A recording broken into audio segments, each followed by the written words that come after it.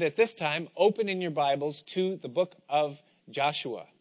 And if you need a Bible, just lift up your hand, make eye contact with our usher, and he will get a Bible to you. No takers on the Bibles, that's always a good thing. Well-equipped church. They say that a Bible that is worn out is usually owned by someone who's not. There's truth in that.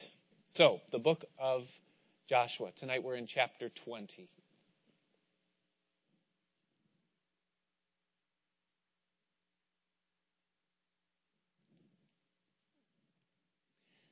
The book of Joshua is about God bringing his covenant people into the promised land and life that he had sworn to them through Abraham several hundred years before the days that these events took place. And what we've discovered as we've moved through the book thus far is that the same God who brought them into their land and caused them to inherit the richness of his purpose and plan for their lives, that the same God who did that is willing and wanting to do that for his people even in this day, to bring us into the full and abundant life that he's promised to us and that he's laid before us in Scripture and purchased for us through the blood of his Son. Now, as we come to chapter 20 tonight, we really turn a corner in our study of the book of Joshua. Thus far, it has been really all about Israel and their possession of and conquest of and the division of the land of Canaan that God was giving to them. In fact, the last sentence of chapter 19, where we finished last week, the last sentence says, "So they made an end of dividing the country." And with that sentence, it indicates the completion of their conquest and of the division of the land that was then allotted to those 12 tribes. And much, if not all of that Scripture that we've looked at thus far is all about really what God has done for them in bringing them in and dividing the land to them. But tonight in chapters 20 and 21, these chapters highlight for us two aspects of Israel's existence in the land that are very important to God. These are two things tonight that God is going to ask them to do that are of the utmost importance to him. The first that we get in chapter 20 is the establishing of the cities of refuge. And then in chapter 21, which we might or might not get to tonight, we'll see how it goes, is the donation of the cities for the priests or for the Levites who did not receive a chunk of land. They were to receive cities intermingled with the rest of the tribes. And so in these two chapters, we catch what God wants them now to do. Two things that God asks of them now that he has given them the land. But we begin here in chapter 20. Now, life is a lot like a game of chess, isn't it? There's a little bit of strategy, a little bit of maneuvering involved. There's a little bit of offense and a little bit of defense. There's rank and priority involved. There's opportunities and limitations that we're bound by. You know, if you do it right, a queen can be taken by a little bitty pawn. Or a pawn can become a queen if you do it right. And you can take all of those things, and that's probably why chess is what it is and has lasted as long as it has, because it really is so much like life. But I wish, personally, that there was one way that life was just a little bit more like the game of chess. And here's the for instance. Here's in what way. Is that one simple rule that a decision didn't become official until you took your hand off the piece. that you could make a move, that you could kind of make a decision and do something, but it didn't really become official yet. You could kind of make the move and then see how the playing field looks like and then make up your mind if you really want to make the move or not. And I wish life was a lot more like that. You know, you're going to make an investment. And so, I'm going to make the investment, and I make it, but I'm just going to, for a little while, now that I've done it, I'm going to observe the playing field for a little while and make sure it's the right thing before I take my hand off the piece. I don't like that move. I don't think that leaves me vulnerable in certain ways, and so I'm going to undo it. Or should I take that promotion, that job offer that's going to pay a lot more money, but it's also going to tax a lot more of my time, and the quality of my life is going to be compromised by it. And so I'm going to do it, but I'm going to keep my hand on the piece and see if I like it for a while. And then, I don't like it. I'll just take my hand off and move it back. I don't want to do that. Or perhaps you think that the best move for me in this position is to end my marriage. And so I'm just going to serve the papers, and then I'm going to observe the playing field for a while. I haven't taken my hand off the piece yet. I haven't really decided. I made the move, but I don't know if I'm going to go through with it ultimately. And so you make the move, and then you say, oh, man, if I move here, that lawyer is going to get my castle. And ultimately, I'm going to lose my queen if I do this. This is a bad move. And so you wish you could just take your hand off of the piece at that point. It would be nice if life was like that a little bit, wasn't it? That you could just make a move. Oh, that was a bad move. And then change your mind and undo it. A bad move. That would be nice if we could do that in life, wouldn't it? But what about, and again, going back to chess, what about when the bad move that you make unintentionally ends the game? You ever done that? The one where you never saw it coming. You had the upper hand. Everything was going according to plan, and you made a move that you thought was going to be a safe move, a good move, and you made the move, and it turned the tables completely. You know that the landscape of that playing field is never going to turn back in your favor again. And inside, you know that ultimately your kingdom is about to crumble because of the thing that you just did. Now, it's one thing when it's a game of chess and the stakes are relatively low, you just get bragging rights. But it's another thing when something like that happens in real life. When the bad move that we make that unintentionally changes things forever doesn't just cause a little bit of discomfort, but it radically changes either someone else's world or it changes our world forever. Like that pet store owner that you read about this week perhaps in the news that didn't secure the cage properly of its African python, and it escaped into the living quarters of the house and strangled 2 children ages 4 and 6 years old. A bad move, an unintentional mistake that changed life forever on every side of that. Or like the bus driver in Long Island City who swerved out of the way, a snap judgment to miss a pedestrian, but in the process struck a 6-year-old, killing him. And when you see something like that happen, you say, oh, if only I could take my hand off the piece. If only I could replay the last hour of my life, or the last minute of my life, or the last year of my life. Maybe it's for you, and maybe the consequence isn't death. But maybe you find yourself sitting on a house of cards yourself, and you look at it and you realize, because of the decisions that I've made, because of reaping what I've sown, I'm watching this kingdom begin to crumble underneath my feet. And I know that the outcome of the circumstances I'm in presently isn't going to turn out for me. And sometimes we cry out, even as the people of God, and we say, isn't there a mercy rule? Isn't there a mercy rule in life somehow that we can just take I know my hand was on the piece. I didn't really want to do that. I didn't mean to make that decision. Can I take it back? Is there any way that I can undo this? As we come to this chapter tonight here in Joshua chapter 20, we come to something that doesn't seem like it's a very big deal to us. And as we read it in Joshua, it's only 9 verses, and it seems like a very small thing. But what we discover is that it's something that's very serious and very important to God. It's the establishing of cities of refuge.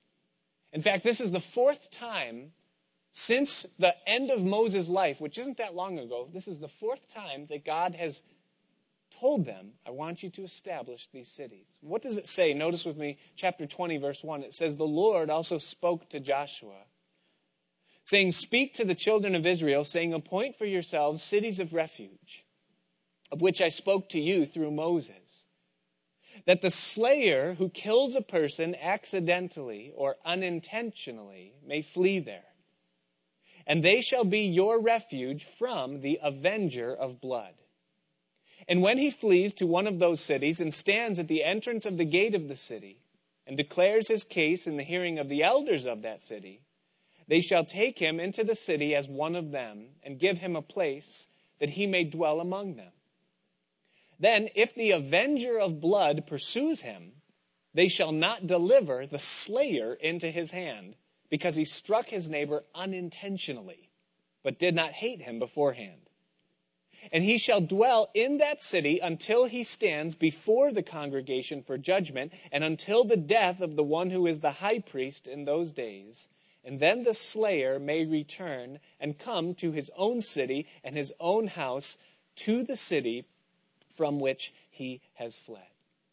Now, in those days, and even to this day in some cultures, Middle Eastern cultures, honor killing is an important part of the way that they deal with one another.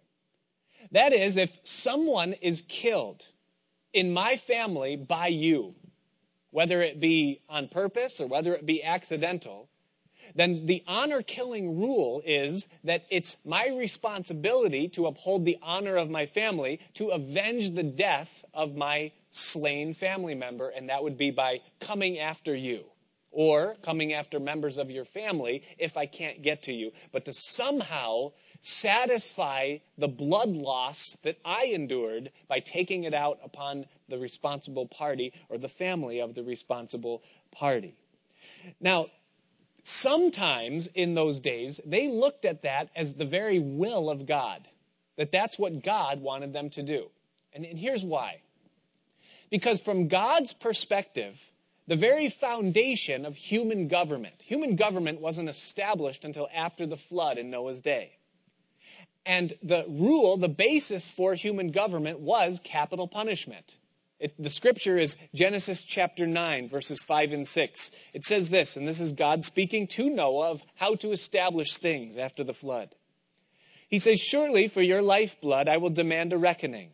From the hand of every beast I will require it, and from the hand of man. From the hand of every man's brother I will require the life of man. Whoever sheds man's blood, by man his blood shall be shed. For in the image of God he made man." And so capital punishment, that life for life, that if you take someone's life, the penalty for that is that your life will in turn be taken. And so the practice of honor killing was prevalent, but it was also believed by them to be a command, something that God had called them, told them, ordered them to do to satisfy the blood of the lost. However, what God wants to be very clear about, and especially in the establishing of these cities of refuge, is that if it is not murder one, in other words, it's a manslaughter, it's an accidental death, it wasn't intended, it's the consequence of a bad decision, bad choices, that in that case, death is not to be administered to the guilty party, but there is to be a means of obtaining mercy. And it's very important to God that they have that place where they can go to for that. And so it's important. Now, why is this so important to God that there be a mercy rule in these instances? Why would God 4 times tell them this? Because when you read Deuteronomy and look at what God commanded them concerning their life in the land, there were many other things that we would deem as more important that he didn't say 4 times. So why so important to God, this establishing of cities of refuge? Here's why. Because mercy is one of the leading characteristics of who God is. When Moses was called and commissioned by God and then served him for a little while, there was one encounter where Moses met with the Lord, and Moses said, "Lord, who are you? I want to know you." And the Lord said, "You can't know me. You can't see me. If you were to see me, you would die." He said, "But I'll tell you what I'm going to do, Moses. I'm going to tuck you into the cleft of the rock, and I'm going to pass by. And you can see my afterglow. You can see the tailwinds from my passing by, and I'll declare my name to you there. I will tell you who I am. And so it's Exodus chapter 34. Moses goes up onto the mountain. It's Exodus 34, verse 5. And it says, "Now the Lord descended in the cloud and stood with him there, and he proclaimed the name of the Lord. And the Lord passed by before him and proclaimed, the Lord God, merciful and gracious, long-suffering, and abounding in goodness and truth, keeping mercy for thousands, forgiving iniquity and transgression and sin, by no means clearing the guilty, visiting the iniquity upon the fathers, or of the fathers, upon the children and the children's children to the third and fourth generation." And then it says, "So Moses made haste and bowed his head toward the earth and worshiped." And I think that's what I would have done too. But the overarching principle or character that God described himself as to Moses was that of mercy. The Lord, merciful and gracious, keeping mercy unto thousands. And mercy is an attribute of who God is. When the prophet Micah was summarizing to the people what was required of them, giving, if you would, cliff notes for the law. What is it, oh man, that is good and what the Lord requires of you? Micah chapter 6, verse 8. And he gave three things. He said that you're to do, what is it? Did I write it down? I didn't. Yes, I did. But he says, what did the Lord require of you? He says, to do justly, to love mercy, and to walk humbly with your God. Now, God never commands something of his people that he himself is not. And if he commands us to be merciful, it is because he himself is mercy. And the mercy of God triumphs over the judgment of God. According to James chapter 2, verse 13, it says that mercy triumphs over judgment. And so mercy is a leading characteristic of who God is, and thus mercy is important to God. But you say, okay, I understand that. I get that from a lot of scriptures. But why is this illustration of mercy so important to God? Why is it that he would establish a place where the people would have to flee to in order to obtain this mercy? If God is merciful, then why not just establish it that if it is manslaughter, then there shouldn't be death and set up protections within the city? Why does there have to be a special place set apart for these people to flee to if this type of thing were to happen? Why is that? Two reasons. If you're taking notes, you can write them down. Number one is because by doing it this way, it would impart, imperfectly, but nevertheless, it would reveal the motivation behind the action. In other words, if it really was murder one, I'm not just murdering you with my hand, but I'm murdering you with my heart. There's hatred, there's intent, there's guile and desire to see you fall, and I kill you. Then I'm not going to change and uproot my whole life just so that I can clear my name or protect myself because of the crime. I'll cover it up, I'll make up a story, I'll do something else, but hey, if it's murder one, if that one was in my heart, I'm not changing my whole life for you. I'm killing you because you wrecked mine, And so for me to go to the city of refuge in and of itself declares something about the character and nature of the crime, that it was unintentional. I didn't mean to. I'm more hurt about this than maybe even the people that suffered the loss because I got to live with this for the rest of my life. That it was my python that strangled those kids, or it was my snap decision to swerve out of the way of the pedestrian that killed a child on the sidewalk. I have to live with this. I have to carry this. And therefore, for the sake of obtaining mercy, Lord, I'm willing to flee. I'm willing to uproot my life and go to this place. And so, there was there. Now, there were 6 of these cities of refuge. And God wanted them strategically placed so that no matter where you lived in Israel, you could get within a day's journey into one of these cities. It was the job of the priests specified by the law that they were to keep the roads to these cities clear at all time, meaning that God wanted people to have access to these cities should they need them and should they want them in a hurry. The second reason why God did it this way, that he establishes cities of refuge, and this is probably the greater reason, in fact it is is that these cities represent or are a type or a picture, a shadow of Jesus Christ. Jesus said in John chapter 5, verse 39, he said this to the Pharisees. It was an indictment. He said, you search the scriptures. And they did. They had Bible studies all the time. They were always boasting of their knowledge of the scriptures. He said, you search the scriptures. And in them you think you have eternal life. But these are they which testify of me. You recall after Jesus rose from the dead and he walked incognito, in disguise, with two disciples. They didn't know they were walking side by side with Jesus himself. And they were discouraged because he had gone to the cross and they didn't know what was going to happen now that he was gone. And Jesus said to them, he said, why is it that you walk along here and you're sad?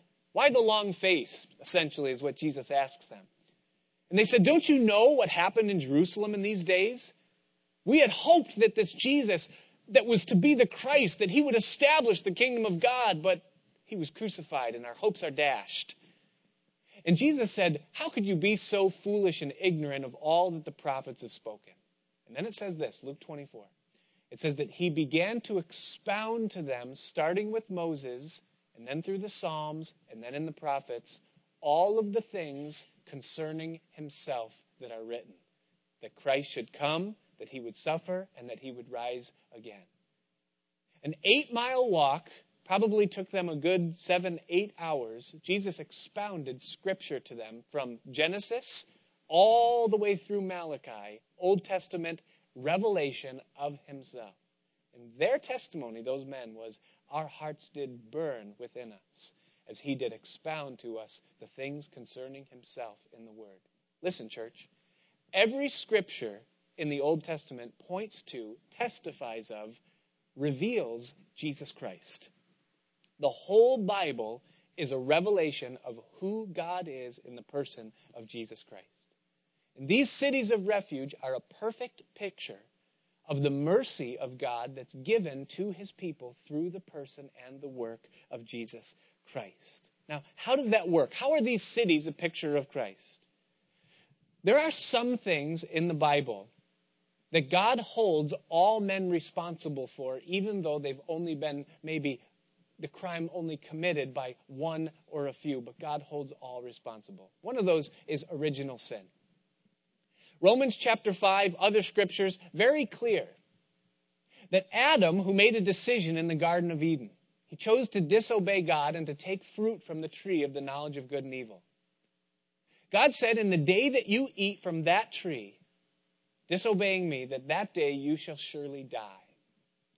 And Adam took of the fruit of that tree, and he disobeyed God, and he knew immediately that he was naked. Something changed inside of him. Something happened. A condition fell upon him, a disease, if you would. He was injected with something that previously had not been a part of him. It was the condition of sin. He became a sinner that day. The Bible is clear that when Adam made that decision, he made that decision as the collective representative for all men.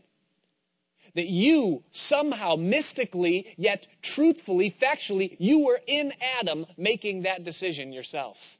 And thus death and sin passed upon you because you are a descendant of Adam. If, I have a disease and I have a child, then that child is born with that disease because of what's in me. And thus God holds all men responsible for the decision that Adam made. You say, well, wait a minute, that's not fair. I didn't choose to eat from the tree of knowledge and good and evil. And if I had been there, maybe I wouldn't have. Really? Do you think so? The Bible is clear that Adam was man, the representation of all of us. And the reason why we sin is because we are sinners. And the reason we're sinners is because we inherited a sin nature from Adam, the father of us all. And thus every one of us is guilty of sin. The other thing that God holds all men responsible for, even though it was only committed by a few, is the crucifixion of Christ. You say, now wait a minute, even if maybe I would agree with you concerning Adam and the fall, I know I'm a sinner, but I didn't crucify Christ. I wasn't even alive. That was almost 2,000 years ago. And on the other side of the world, I had nothing to do with that. How can God hold me responsible for the crucifixion of Christ? Here's why, and here's how. Not because you held the hammer or pressed the thorns into his head. But the Bible says that the wages of sin is what? Death. That's right. Romans 6:23. The wages of sin is death. In other words, the reason for death is sin. Good, you're with me. Sin causes death. Now, if there is no sin, then there should be no death, right? Because death is the byproduct of sin. What do we know about Jesus? He was sinless. The Bible says that he was tempted in all points like we are. Every temptation that we face, he faced. Yet, the Bible says, without sin. He overcame in every area. He never sinned. He truly was without sin. He had none at all. Yet, what happened to him?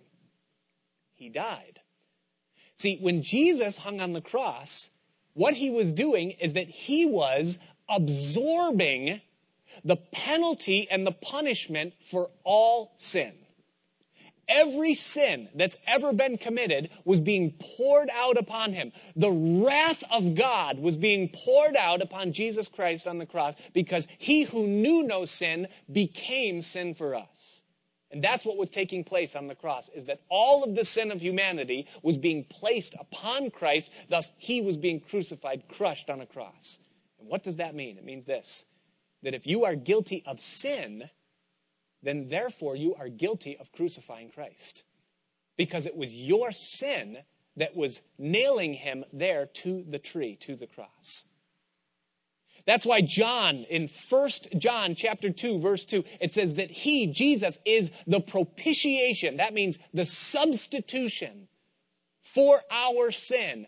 And not for our sins only, but also for the sins of the whole world. Do you understand? Is that he was dying for all sin. And therefore, if you are a sinner, if you have ever committed a sin, then you are guilty of crucifying Christ because your sin was placed upon him on the cross. So you are guilty. You're guilty of original sin. You're guilty in God's eyes of crucifying Christ. But guess what? There's good news. Jesus said something while he was on the cross. He said 7 things, but one of those 7 things was this. He said, Father, forgive them because they don't know what they're doing. Did you hear that? Manslaughter. It's not murder one.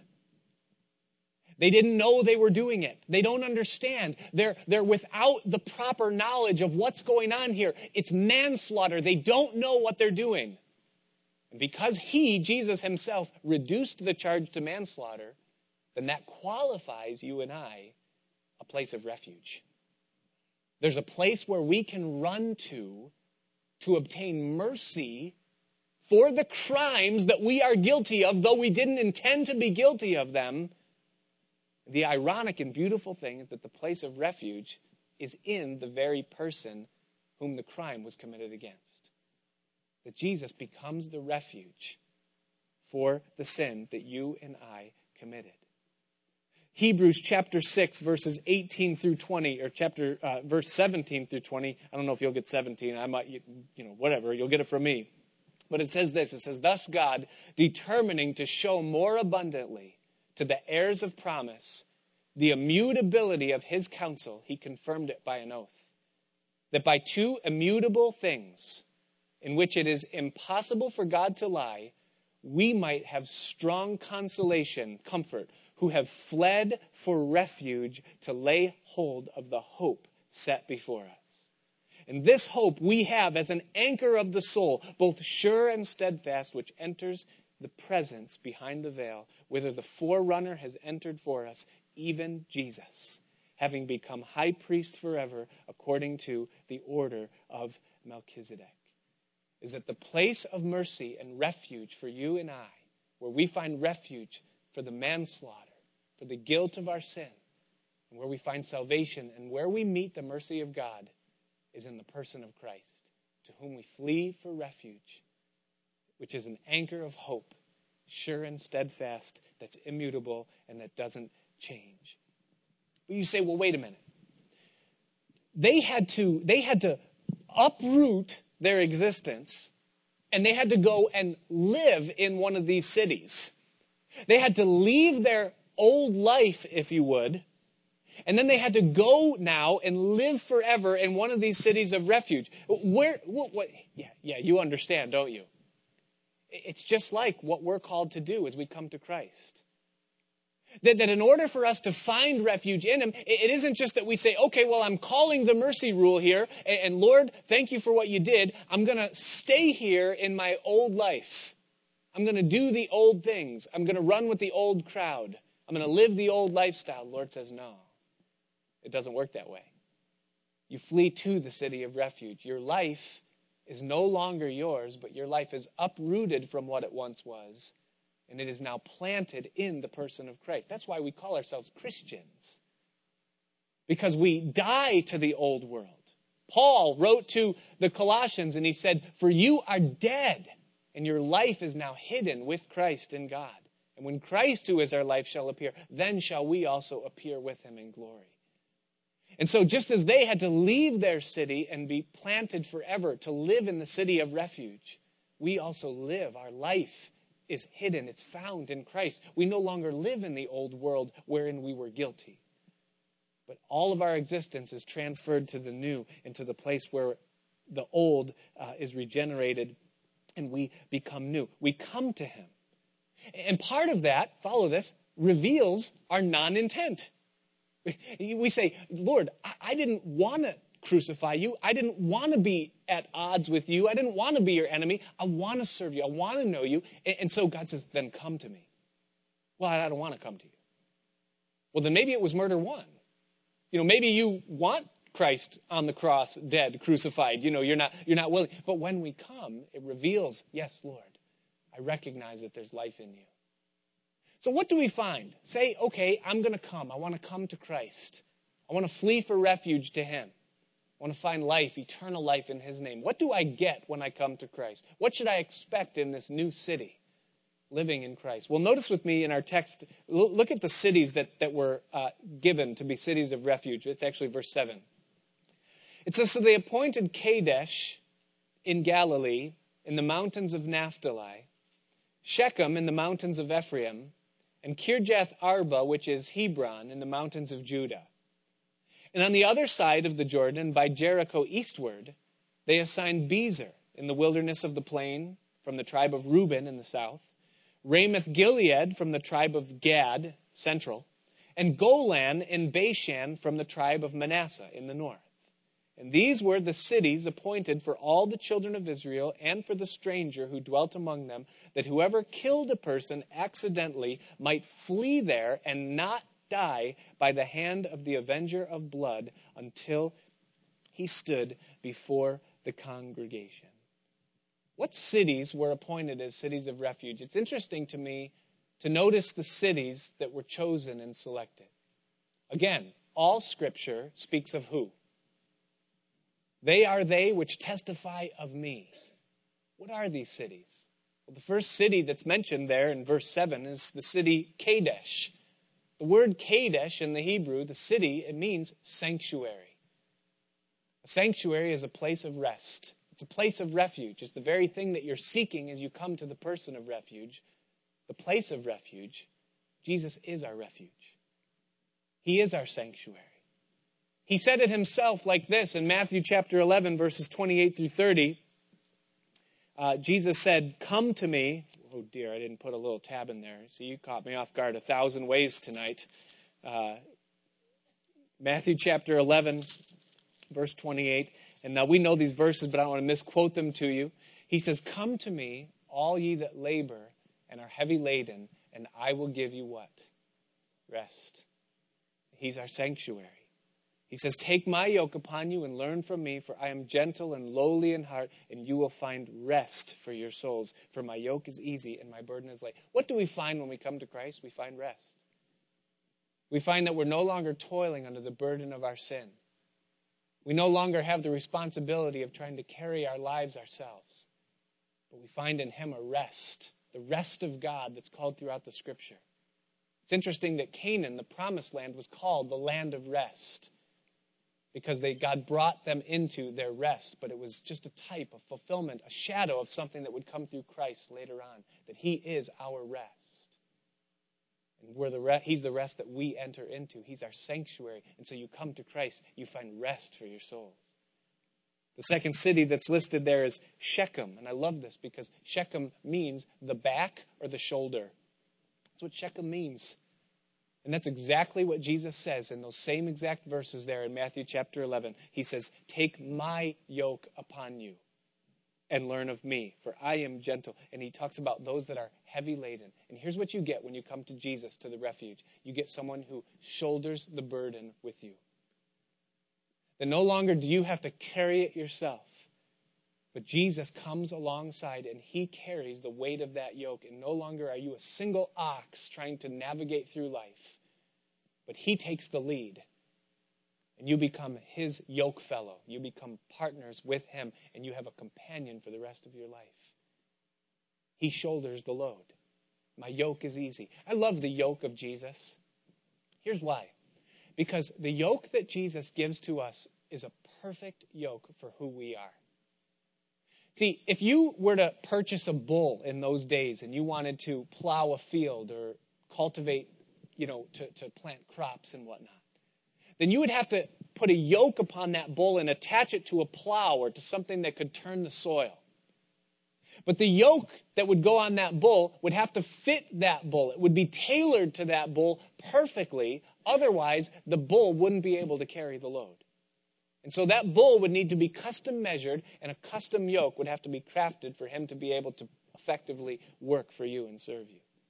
Now, all of us carry an unfitting yoke before we come to Christ. It's too heavy for us.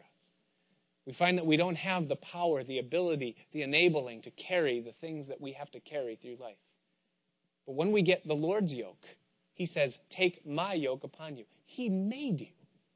And he's able to put the perfect yoke that fits who you are, what your gifts are, what your talents and desires are, and what he made you to be, and he puts that yoke upon you. And you know what happens when you put the right yoke on the right ox? Is that ox is able to carry an incredible load, and yet it feels effortless. And that's what we find when we come to Christ, is that not only does he shoulder the load with us, but he puts something upon us that fits so comfortably we don't even know it's there, and life doesn't feel like work. Kadesh, Shechem. Number 3 is Hebron. Hebron means associated.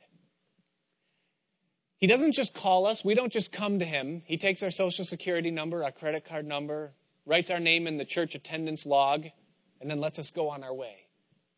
But the Bible says in Hebrews chapter 2, verses 11 and 12, it says this. It says, For both he who sanctifies and those who are being sanctified. Now, you see the verse on the screen there. You see that word sanctified? It's the same word that in the Hebrew would be translated Kadesh, or the sanctuary. It means to be set apart. In other words, those who, he is giving rest to, and those that are being rested, Kadesh, set apart for him. That they are all of one, and he says, for which reason he, that is Jesus, is not ashamed to call them brethren, saying, I will declare your name to my brethren. In the midst of the assembly, I will sing praises to you. And here's what else you find when you come to Christ. You find that he's not ashamed of you. That he is not ashamed to be associated with you. Ironically, many people are ashamed of being associated with Christ. They say, where were you last night? And you go, I was out doing some things. I had run a few errands, had to go to the bank and got a sandwich, and, saw some friends and I tried to call you at 8 o'clock. Where were you last night at 8 o'clock? 8 o'clock. I stopped by Bible study, just check out church, a little bit. And sometimes we can do that, Sometimes we can be ashamed of our association with him, but the Bible says that he's never ashamed of us. When we come to him for refuge, he never looks at us and says, well, I don't know about you and your shady past and the things that you are and the way that you look and your attitudes and your habits and the things that I'm still working on in your life. We'll work on you a little bit while, then I'll show you to the world. He never does that. He's not ashamed to call us his brothers. We come to him and we find a friend, an ever-present help in trouble. The Bible says a friend that sticks closer than a brother. The fourth city is the city of Bezer. The word Bezer means a fortress of hidden gold. I love that. Pregnant with application and truth, because that's what Jesus is. We come to Jesus and we don't just find a Savior. We don't find a mangled and scarred, crucified man whom we follow and idolize by wearing a cross around our neck or a t-shirt that declares his name, but rather we find in him such a treasure, a wellspring of life, living water, hidden gold. Next, number 5, it says Ramoth in Gilead. Ramoth means heights. Gilead means stable places. It's heights in stable places. Heights. It's amazing that the world chases constantly the next high. Where am I going to get the next high? Where am I going to get my next fix, my next excitement, the next vacation, the next investment, the next payday? Where's the next high going to come from? But the problem with the world's highs is that the world's highs are unstable. They're fleeting. They last but for a moment, and then they're gone, and then there's nothing left when it's over but empty lives, empty life. But with Jesus, the heights that he gives, the rejoicing that comes from him, it's a lasting joy. It's heights in stable places. He puts our lives in a place where what we have isn't fleeting, where the joy that he gives, the blessing that he places on us, it doesn't leave us the moment after we depart or it wears off. It's heights, but it's in stable places. And then number 6 is Golan in Bashan. Golan means rejoicing, and Bashan means fruitful places. That's rejoicing in fruitful places. And that is that what he's going to do with your life when you come and you give your life to him is that he's going to cause your life to have lasting and fulfilling impact. That in your world, you're going to make a difference. You're not going to be beating the air or trying to make an impact on your own, but you're going to be fruitful in lasting ways. Jesus said that in this is my Father's glorified, that you bear much fruit and that your fruit should remain. And that's his will for our lives. The human soul is unlimited in its capacity to experience. It's unlimited. It's infinite. Your soul can experience an infinite amount of whatever it can experience. That is why nobody's ever satisfied with what they have. They always want more. If someone gets high, they need a little bit more to get high next time because the soul is ever expanding. If somebody has possessions, they need more possessions because their soul is ever expanding. If a person has one relationship, they think that they'll be satisfied, but once they find themselves in that relationship, they find themselves still looking for others. Why? Because the soul can expand. Its elasticity is infinite. It can stretch unlimited. See, the only way the human soul can ever be satisfied is if it can find something that can infinitely give. And there's only one thing that can infinitely give that can meet an infinite need, and that is the infinite God. He's it. There is nothing that will ever satisfy a human life besides the living God, because he's able to fulfill to an everlasting capacity. As much of him as we're experiencing right now, there's an infinite amount more that we can have. The depth that you've grown and that your roots have sunk into the soil of who he is and what they're drawing from right now is only a small shadow, a microscopic fraction of all that there is to experience and enjoy in him. But he's the only place that it can be found. If money could satisfy, rich people would be happy. They're not. If drugs could satisfy, then addicts wouldn't be called junkies, they'd be called joyees. Because they'd be the happiest people on the planet. They would always be high, they would always be up, but they don't. Because the soul, no matter how much I always have this picture in my mind. It's amazing what the Lord can sanctify. But you ever see Back to the Future? All those years ago with Michael J. Fox. And they take this time machine, the DeLorean, back into the past. And and they don't have plutonium in 1955, So there's this picture in the movie where Doc Brown, the crazy scientist, is just throwing anything he can into the flux capacitor. Remember that? The flux capacitor, 1.21 gigawatts. I was young at a different time than you. But he's just throwing anything he can into this thing to try to get the energy that it takes to blast this time machine back into 1985, And I always have that picture in my mind because that flux capacitor represents the soul of so many people. They just throw anything that they can inside this thing with some hope of stirring up the energy or the power or the drive to be able to do something that will get them into the future. And it just can't be done because there's only one thing that the human soul was made for, and that was to experience a relationship with the true and living God. And until a man or a woman comes into that place of experiencing Him, where they draw their life and their satisfaction from Him, they will never find the thing that they're looking for. You can fill yourself with as many relationships as you want, with as many substances as you want. You can make as much money as you want. You can do as many things. You can go to as many parties as you want. You can have as many sexual encounters as you want. You can just live like you are going to be empty. And the more that you experience, the emptier you will be. Because as your soul expands, what it takes to satisfy it also becomes greater. And you will never find life in anything other than in Jesus Christ, because there is no life in anything else other than Jesus Christ. Now, I can't speak for anyone else tonight, but I can speak for myself. And I know that when I came to Christ 14 years ago, that when I came to Him, I had truckloads of unintended consequences. Mental problems, money problems, family problems, issues beyond what you could understand, addictions. You can understand because you were there, or maybe you are there. And I brought all of those things and I came to Jesus for refuge because I needed a Savior. I needed one that could forgive my sins, that could set my life in the right path, and that could stop the spiral of destruction and the house of falling cards that was my kingdom crashing underneath my feet.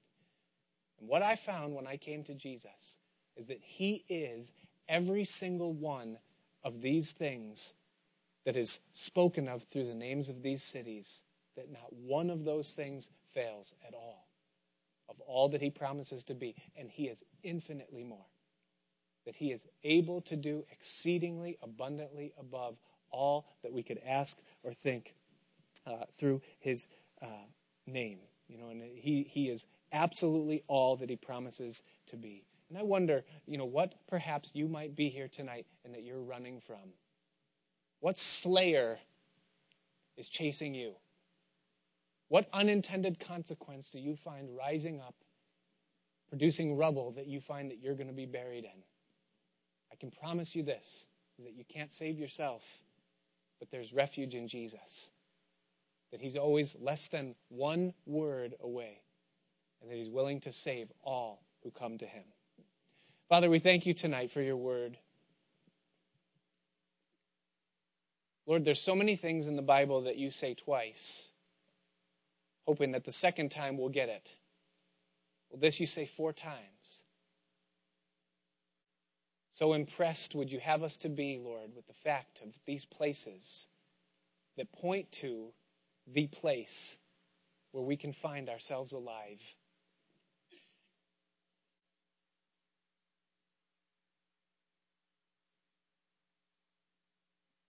Lord, we're unable to foresee what's going to happen through the things that we do. But we know, Lord, that You can see the future, and that You promise to sustain and uphold us as we continually surrender and give our lives to You. And so we pray tonight, Lord, that You would be our Lord. Father, for those of us here that have perhaps backslidden in their heart in some way, that they've sought other things to fill the void within their soul, I pray that tonight, Lord, they return to the city of refuge, to the one who satisfies, to the one who gives life. I pray for those here tonight, Lord, perhaps that never called upon You, that still live in the place of ruins, that are still fleeing from the pursuer. But Lord, that tonight they would find refuge in You. And I pray, Father, that you would revive us, that you would pour out your Spirit on us in a real and living way, that you would draw us again to your side, and that we would have life in your name.